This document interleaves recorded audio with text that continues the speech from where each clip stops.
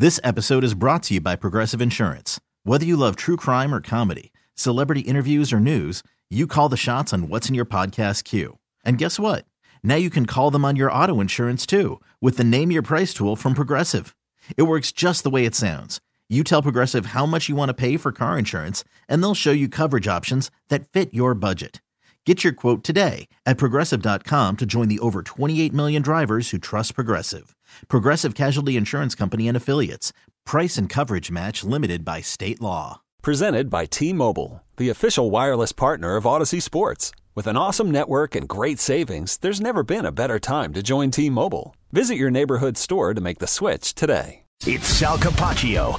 Sal Capaccio. Sal Capaccio. Sal Capaccio. Sal Capaccio. Sal Capaccio. Sal Capaccio. Sal Capaccio. On WGR. Just let out a big sigh.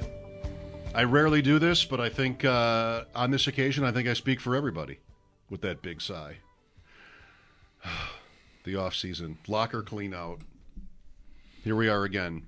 And like it has been the last couple of years or few years, it is complicated, not obvious, I think anyway.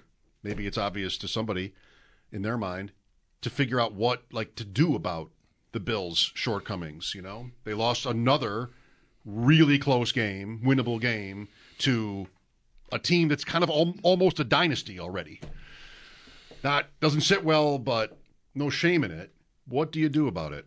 I think they are a dynasty already. 6 straight AFC championships. Right. I mean, games. 3 Super Bowls, 2 wins. Yeah. That, I think in this era, that qualifies. How do you beat them? Is there a way? Yeah. Sal Capaccio on the West Her hotline. Sal, I remember you saying this last week, or actually it's before the game in Miami, that imagine that, here, this run to the playoffs, and there's a chance that actually we're talking about locker cleanout, the next day. It's very sudden how it hits, and you can also look at that from the 2-minute warning last night when the Bills are in pretty good shape to 2 plays and a missed field goal later when it's just suddenly over. Yeah, that's right. Pretty abruptly and kind of anticlimactically, to be quite honest, right? It's you trot Tyler Bass out there, and I thought to myself, oh my God, I'm just standing there thinking, and you probably did too, but you're standing there on the field watching it close up, and I'm like, boy, if this doesn't go through, the season's over.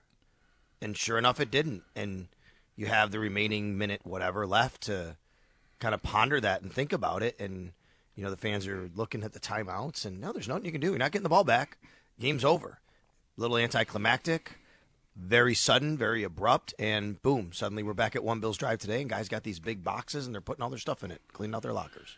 How much different does this year feel, aside from the fact that it's another year with them hitting their head, on the same ceiling in the divisional round?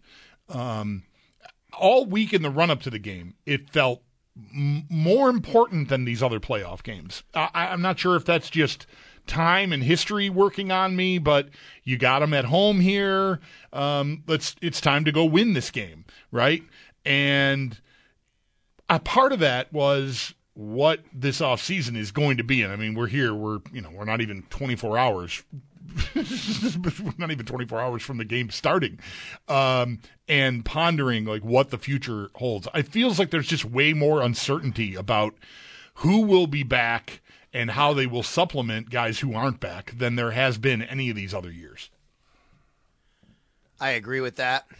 They have age challenges, guys, getting older, aging out. They have obviously salary cap challenges and contract challenges, so that goes along with it. But I think that the feeling you feel, I share as well, and probably a lot of fans, Bulldog, which is you just, this was your chance. And despite all of that, does it really matter? Because will you ever beat this team?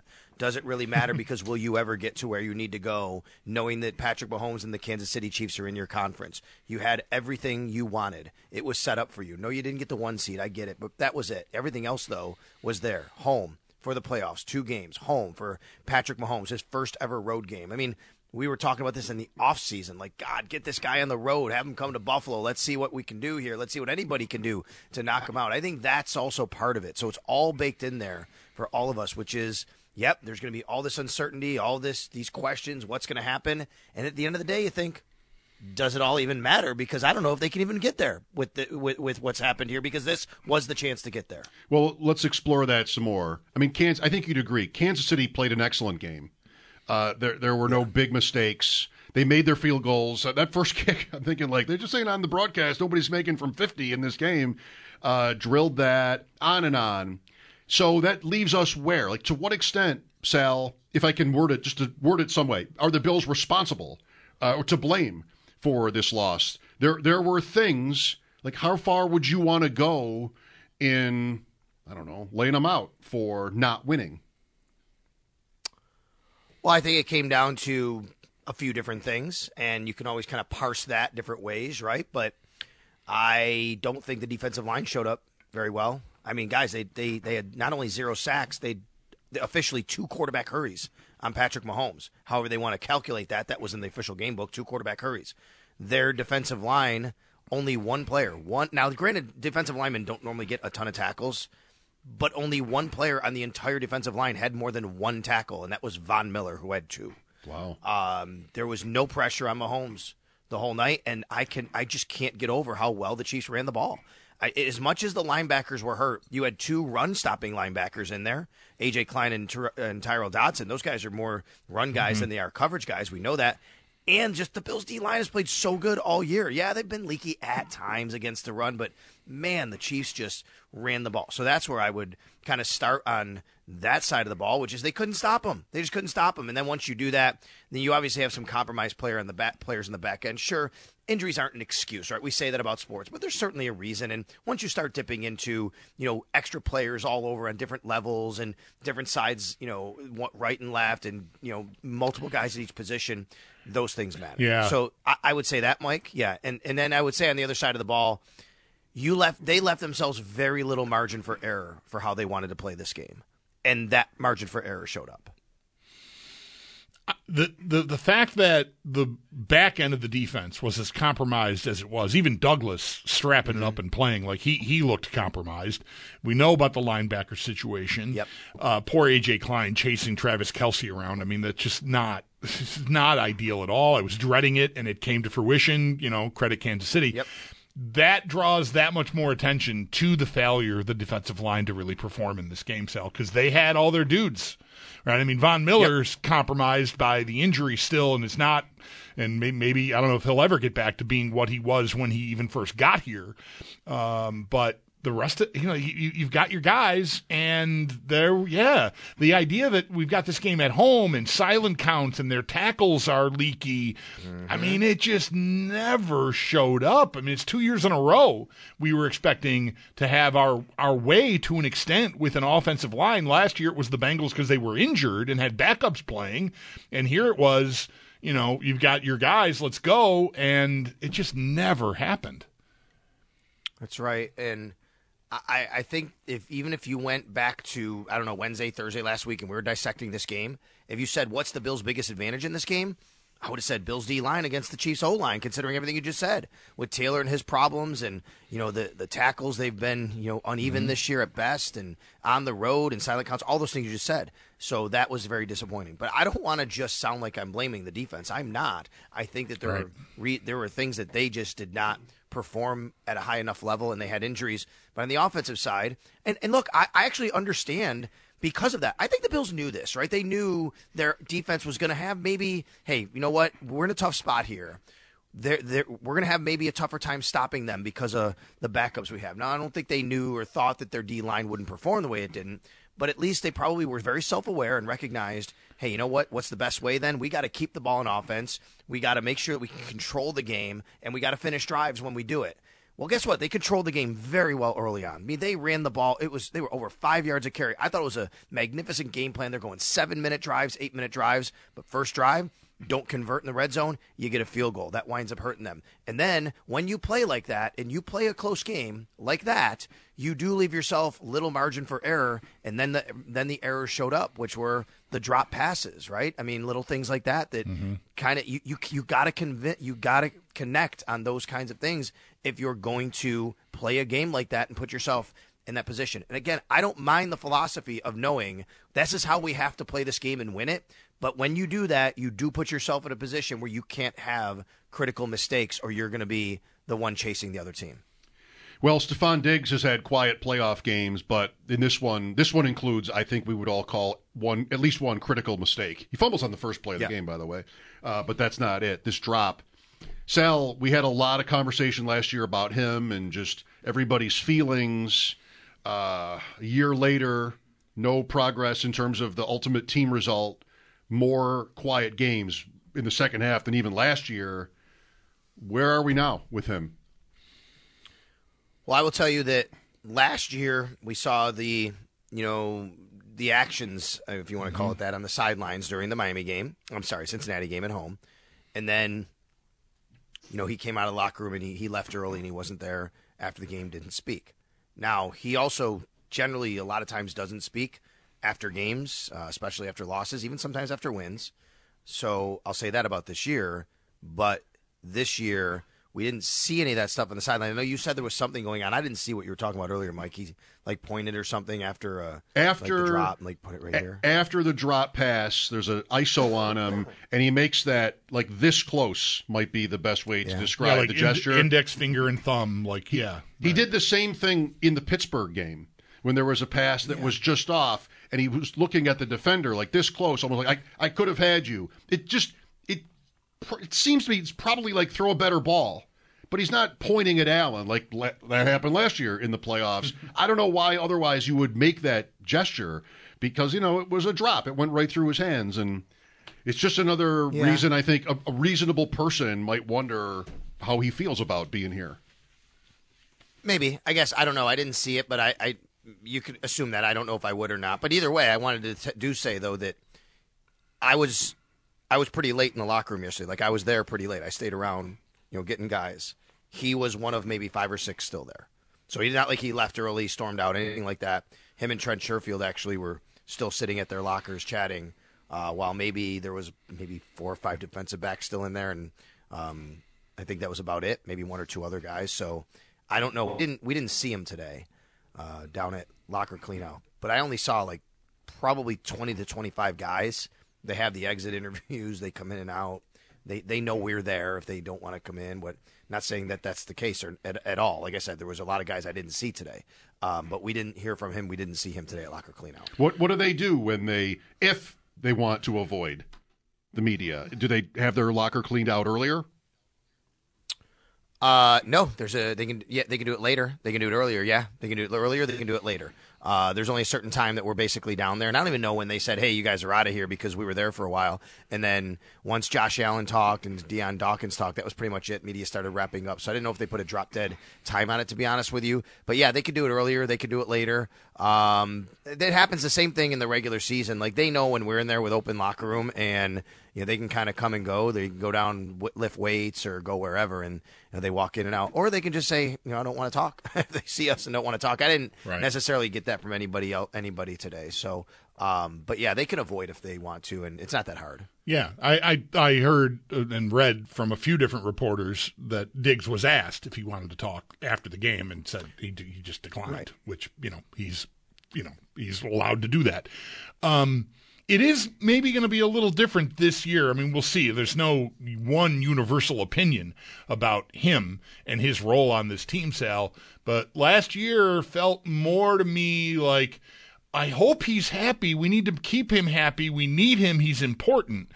And this year, I'm not saying this just because of the drop, but the production overall, he was not the focal point of their offense anymore and hasn't been for weeks on weeks here, and the cap number is immense. So, I wonder what There's just a lot of questions, I think, that are going to be out there, and we'll have, months and months to, sit with them and discuss them.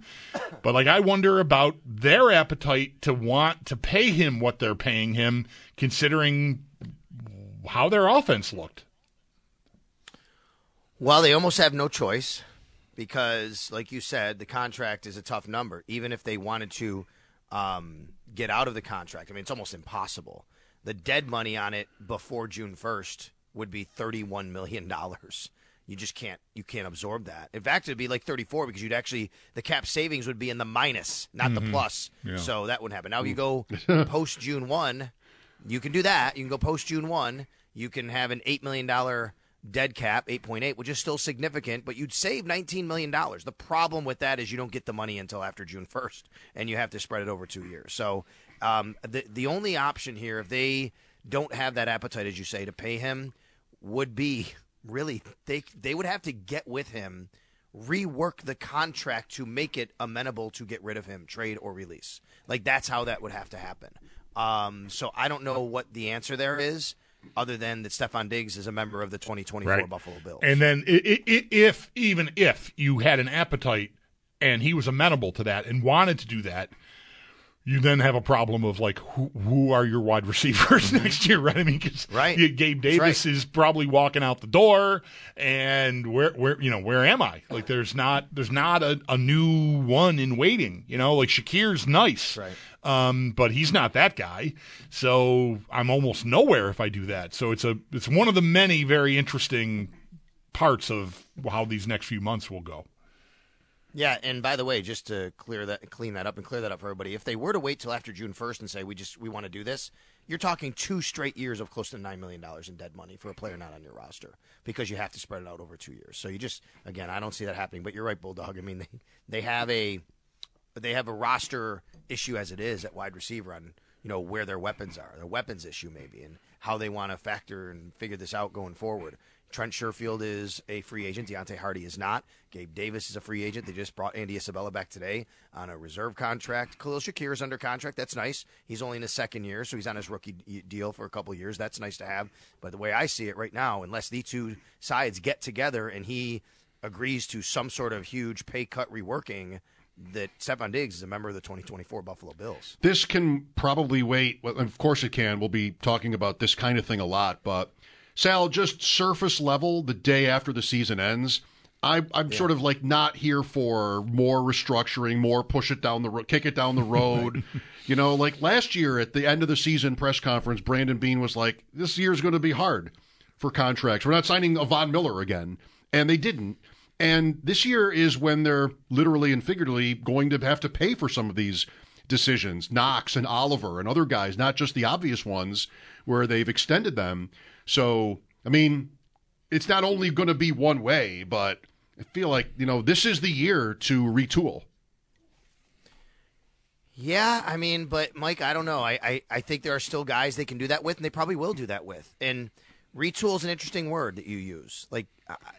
Is retooling rebuilding? It doesn't have to be. You still have Josh Allen. So I got you, and I think that as long as you have Josh Allen, you can retool, and maybe you got to make some tough decisions, and you'll be okay. Right, you could do that. But there are guys that you can go to, and it wouldn't kill you to do this. Deion Dawkins is one of them. Deion Dawkins had the best season of his career to me. I think he played terrific. He's under contract for one more year at he's got a base salary of $9 million. You could cut that down to $1 million, take the other $8 million, push it into whatever. Boom, you save $8 million, and you got Deion Dawkins for a few more years. Rasul Douglas, exactly the same. Now, he's a little older for his position. He's 29, going to be 30, but we know the way he played. He's on the books for 7.2 next year. You could do the same thing and say, look, let's have you for a couple more years. We'll knock it down. You could literally save a good, 8, 6, 14, 13, 14 million right there. Okay. Those are little restructures you can do. It doesn't have to kill you down the road to do that. That's all fair. Again, it's not all going to go in one direction. These are good examples. Right. And you can do that with your quarterback, too, because you're not going to be interested in moving him anytime soon, I wouldn't think. But I'm just saying, each one of these decisions does come at, again, literally, figuratively, a cost. I don't have to say that every time, by the way. And you know what? What's your floor with Josh Allen as your quarterback. I would say 11-6 is about your floor. Like the games they lost this year, last couple of years, they're just sort of fluky losses. Not so much when you're playing the Bengals or the Chiefs in the playoffs. I mean, that's a higher level, and the point is to win those games. But I think if they made all kinds of changes to the roster and they got younger and, hit on a couple of good draft picks, they should win double digits with Allen as long as he's on the field. I agree with that. I look, it goes back to last year even. How many times were any of us on these national shows, local shows in other markets? I know every single time I went on during May, June, July, August, and people would say to me, is the window closing? Is it closed? And I would say, look, as long as they have Josh Allen, the window's not closed. And I believe that. I believe they will always be a contender for the AFC Championship as long as they have Josh Allen, until he gets to a point where he just really can't run like he is, or, his arm starts to, wane. But that's going to be a while, let's hope. That's, another 10 years. That is true. I agree with that. So you can retool, I think. You do have decisions to make on some of these guys, some of the core foundational pieces that have been here, and specifically, obviously, Micah Hyde, whose contract is up, Jordan Poyer, who has 1 year left. Von Miller, he's in the same situation as Diggs. Now, you do have the off-the-field situation going on with him. We don't know how that's going to play out and how that could impact anything, but as it stands right now, you have Von Miller on the team because there's really nothing you can do to move him the same way with Stephon Diggs. Mitch Morse is under contract for 1 more year. He's a little older, but probably not. He's only 30 now, actually. He could play for a while in this league. He said today he plans on coming back. He's like, I'm under contract. And, there's been questions because of the concussion history and things like that. So there are some older guys or guys that have been here that you do have to make some tough decisions or at least have hard conversations on. Yeah, I wonder if they might have any appetite just because of the financial realities they're facing to do something with Morse, because they've got Ryan Bates sitting behind him. Morse is excellent. I don't want this to happen, but I just wonder if they might look at, we can make room for another receiver if we, it just the machinations of the cap. And Morse, to me, is vulnerable, I would say, even though he says he wants to come back. Probably right. I think anytime you're looking at that cap situation, I would, that obviously Josh Allen and him, he's been his only center. Did they get Josh? It might have been his second center. You have to remember back his rookie year. But either way, Morris and Josh Allen been together a long time. Davis is one that I just don't know if you can retain. Gabe Davis, so everybody knows, did say today he's open and willing to come back. He said, I love Buffalo. I love everything about Buffalo. But he also said that his plan is to go to March and, become a free agent and see what happens. And that there's been zero talk about an extension during this season, right? Yeah. Interesting. Going back to before the season, because that was an idea we talked about then, because they did that with Knox. Maybe they think they can get value on Davis off a year where he had an ankle injury, and I guess that did not get off the ground. So maybe that says it all. All right. Yeah. On to the offseason. Thank you, Sal. Yeah, tomorrow, guys, Sean McDermott at 11, Brandon Bean at noon. We'll hear from them about the offseason as well. Okay. All right, good deal. Thanks for that info. Sal Capaccio on the West Her Hotline. His appearances, are always brought to you by New York's only outlet liquor. When you need to stock up, it's the place to buy a case. What's your outlet? Mike Shope and the Bulldog, Buffalo Bills Football Monday. To your calls after sports, 803-0550. Bills season ends again at the hands of the Chiefs. Back after this. This is WGR. This episode is brought to you by Progressive Insurance. Whether you love true crime or comedy, celebrity interviews or news, you call the shots on what's in your podcast queue. And guess what? Now you can call them on your auto insurance too with the Name Your Price tool from Progressive. It works just the way it sounds. You tell Progressive how much you want to pay for car insurance, and they'll show you coverage options that fit your budget. Get your quote today at Progressive.com to join the over 28 million drivers who trust Progressive. Progressive Casualty Insurance Company and Affiliates. Price and coverage match limited by state law. TuneIn is the audio platform with something for everyone. News. In order to secure convictions in a court of law, it is essential that we conclusively. Sports. Got clock at 4. Doncic. The step back 3. You bet. Music. You set my world on fire. Yes, and even podcasts. Whatever you love, hear it right here on TuneIn. Go to TuneIn.com or download the TuneIn app to start listening. You could spend the weekend doing the same old whatever, or you could conquer the weekend in the all-new Hyundai Santa Fe. Visit HyundaiUSA.com for more details. Hyundai, there's joy in every journey.